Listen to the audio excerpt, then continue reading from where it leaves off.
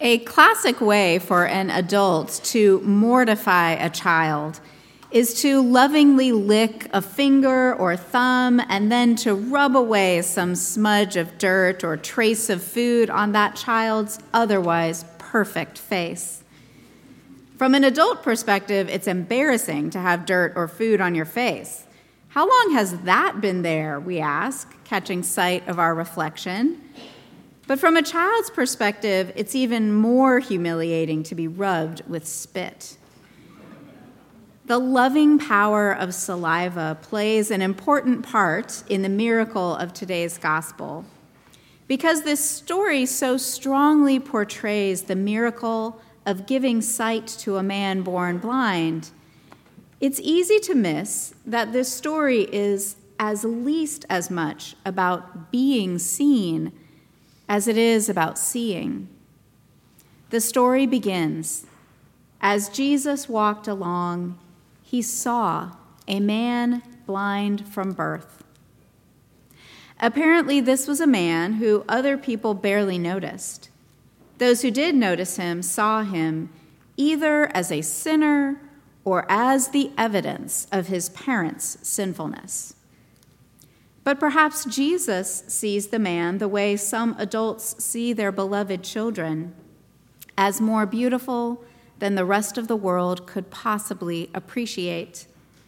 If it's in our power to wipe away some mark that keeps that child from full belonging and thriving, we'll use our own saliva to remove it if we have to. The nature of this story as an account of being seen by Jesus gets eclipsed not only by the miracle that follows, but also by the story's insistence on seeing Jesus the correct way. After Jesus performs the miracle, John's gospel tells us that a division arose. The word used for divided is schism. The people in today's gospel appear to have only two lenses with which to see Jesus. From one perspective, Jesus is a Sabbath violator and therefore not from God. From the other perspective, Jesus is a miracle worker and therefore truly from God. Those who think Jesus is a Sabbath violator call themselves disciples of Moses. Those who think Jesus is a divine miracle worker are disciples of Jesus. In the world of John's gospel, fractured by schism, you can't be a disciple of both. And being a disciple of Moses isn't considered good enough. The people in today's gospel also are divided over the man who now sees. Some people say that the man who can see now is the very same person as that man who used to sit and beg. But others say it can't be the same guy. The two just look alike. This debate reminds me of a schism that arose a few centuries after today's gospel over whether Jesus was God the Father or just seemed like God the Father.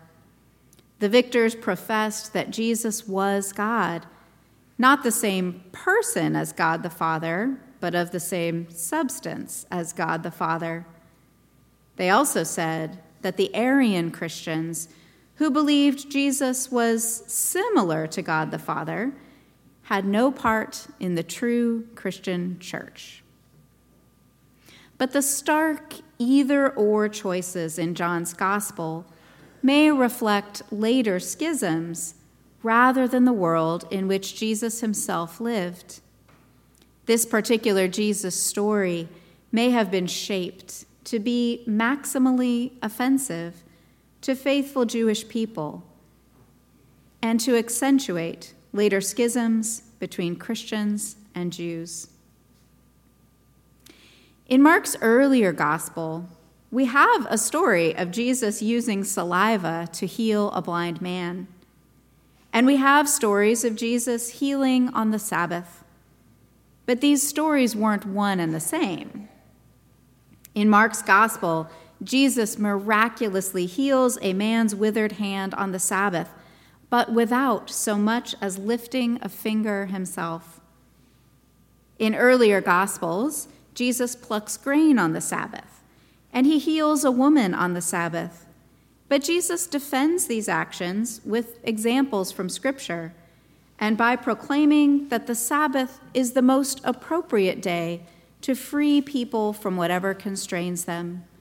For the Sabbath honors the God who delivers people from bondage.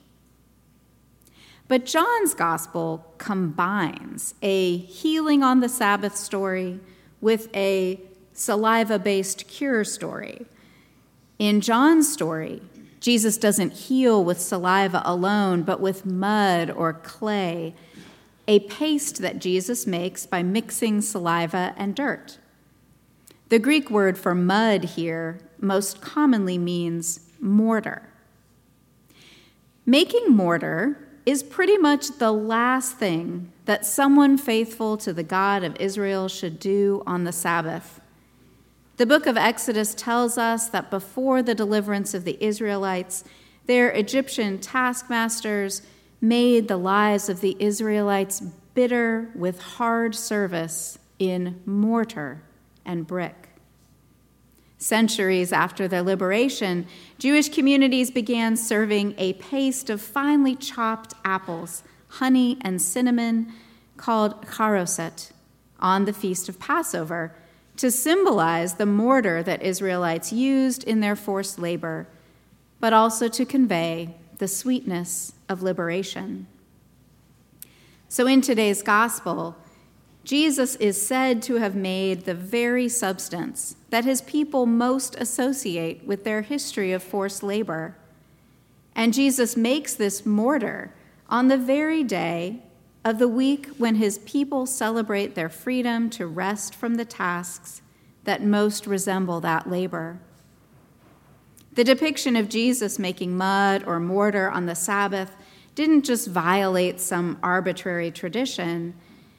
It affronted the Israelites' sense that they were worthy of rest and of freedom, and that they belonged fully to God, the Creator and Liberator. This God had been revealed by Moses as a God who sees and hears his people.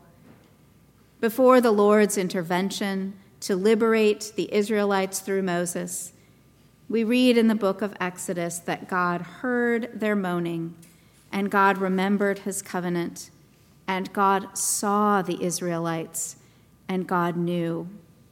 And God reveals himself to Moses with the name, I Am.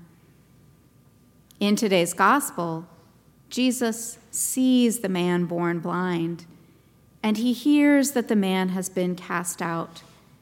And Jesus says, I am the light of the world.